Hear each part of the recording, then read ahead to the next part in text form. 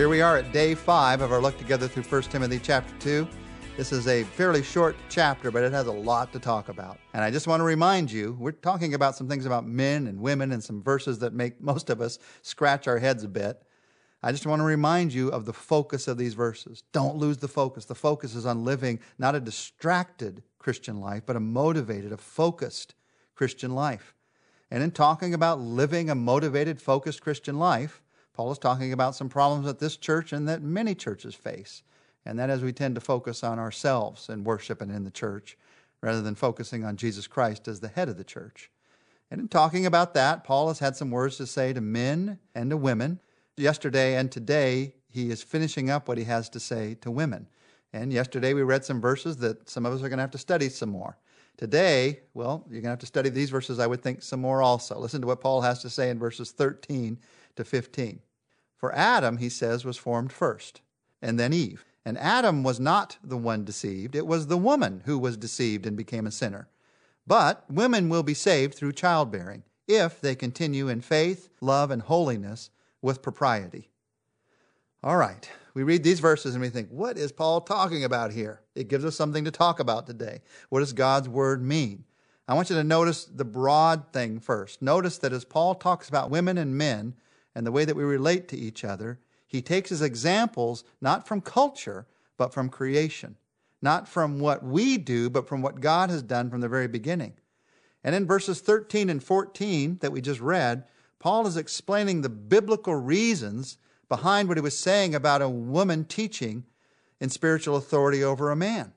And he says it was not Adam who was deceived, it was the woman who was deceived and became a sinner. Now, don't miss what he's saying here. He's not saying that Adam is not responsible. He's saying actually that Adam was the more responsible one. He's saying Eve was tricked into this. She was deceived into this by Satan. But Adam, he went into it with his eyes wide open. He knew exactly what he was doing wrong. But he allowed his wife to lead him in the wrong direction, knowing that it was the wrong direction because it's what he wanted to do. And because someone else did it, he used it as an excuse, knowing full well what he was doing. Now, what's Paul talking about here as he talks about being deceived and the nature of men and women? Well, overall, he's giving the sense that I think most of us have picked up on in life, that women are more spiritually and relationally sensitive than men. I'm not saying every woman is, but I think most of us would agree that women are more relationally and more spiritually sensitive than men. There's a lot of evidence that even in the way our brains are designed, that's how we tend to process information and think about the world. Now, as you think about that, women are more spiritually and relationally sensitive than men. That would cause a lot of people to think, well, maybe a woman should be the lead pastor of the church. I mean, you need somebody who's relationally sensitive. You need someone who is spiritually sensitive. And remember, Paul is writing these verses, these words to Timothy, his son in the faith. This son in the faith who's struggling with leading this church in the right direction. And Timothy may have been thinking the very same thing. Why don't we just let women lead this church? They seem to have a lot closer connection to God than I do. And there's a warning in these verses. The warning is that relational sensitivity can also cause someone to be taken in at times, to be led astray at times, because you care about another person, because you're hurt for another person and what they're going through. So Paul writes, and he says, just remember that none of us is perfect. Is there any man who is perfect to pastor a church? Absolutely not. But through Jesus' leadership, he can be that leader. Is there any woman who is perfect in following Jesus Christ? Absolutely not. We all have our strengths and weaknesses. And this idea somehow that, okay, I'm imperfect, so I'm going to let somebody else lead, which apparently Timothy was going through. We're going to find out later in this book. Paul was writing to say, Timothy, God's made you the leader of this church. So don't pass that off to someone else. And he talks about the nature of men and women in doing that. Now, again, that's difficult to talk about, to figure out. Adam deceived, woman deceived. But when we get to verse 15, just like yesterday, it's the second part that's even more difficult to understand. You remember what I said what was written in verse 15? Women will be saved through childbearing. That makes you scratch your head. This is one of those verses, I've got to be honest, I'm going to ask about when I get to heaven. It feels like Paul left something out between verses 14 and 15 to me. If he'd just written a couple other verses, I'd understand what in the world he's saying here. Here's what I know it's not saying. I know he doesn't mean that you become a Christian by having a baby. women saved by childbearing. If you just have a baby, you're automatically a Christian, although maybe you should be because of all the labor. If there was any way by our own works to become a Christian, it would be through the labor of having a child and the labor of raising a child. But no one, not even moms, no one can be saved by their works because none of us is perfect. Paul again and again and again says it is by faith alone that we're saved. So we know that he's not saying in these verses that somehow you're saved, you become a Christian by having a child. We also know that he's not saying that raising children is the only role for women. We talked yesterday about how often Paul himself affirmed women's roles and ministries within the church. So what is he talking about here? Women will be saved through childbearing. Well, there are three interpretations. One is that they'll be saved in childbearing. Second is that they'll be saved through childbearing. And the third is that they'll be saved by the bearing of the child.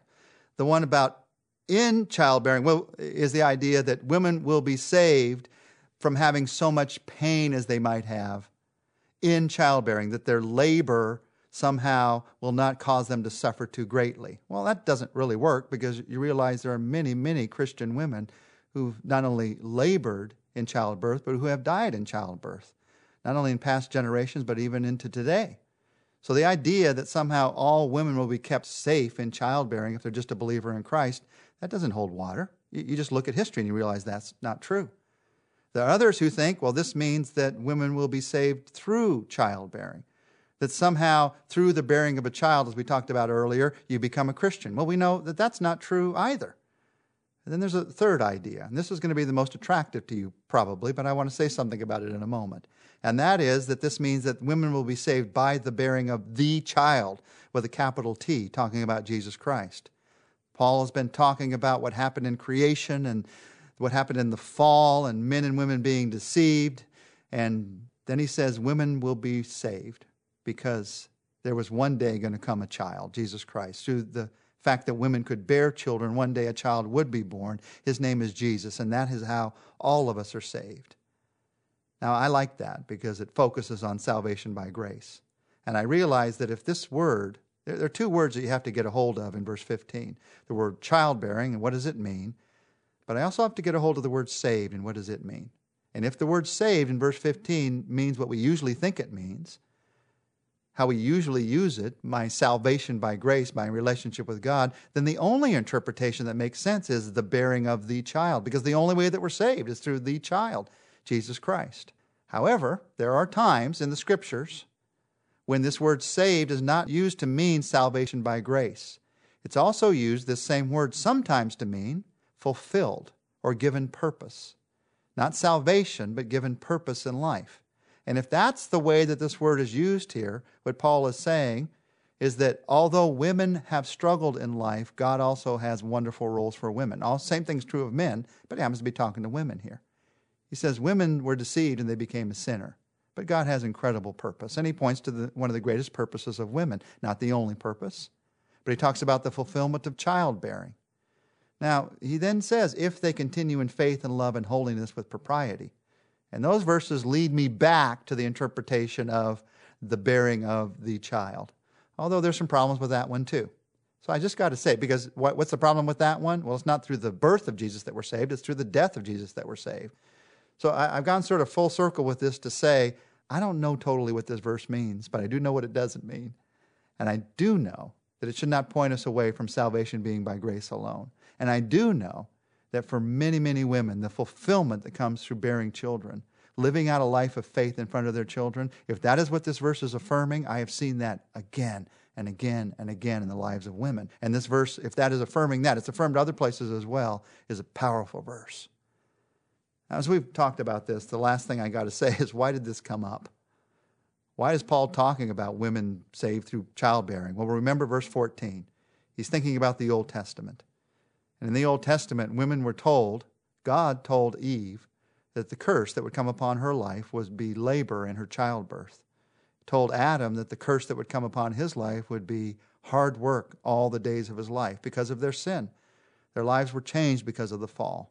Paul is saying here in some sense, in some way, and there's some mystery to this, but I have no doubt that in some way he is pointing to the fact that yes, there has been a fall.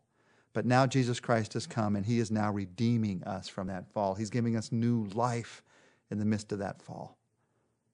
And you and I think about men and women and what we talked about these last 3 days. It's really a question of what's the answer.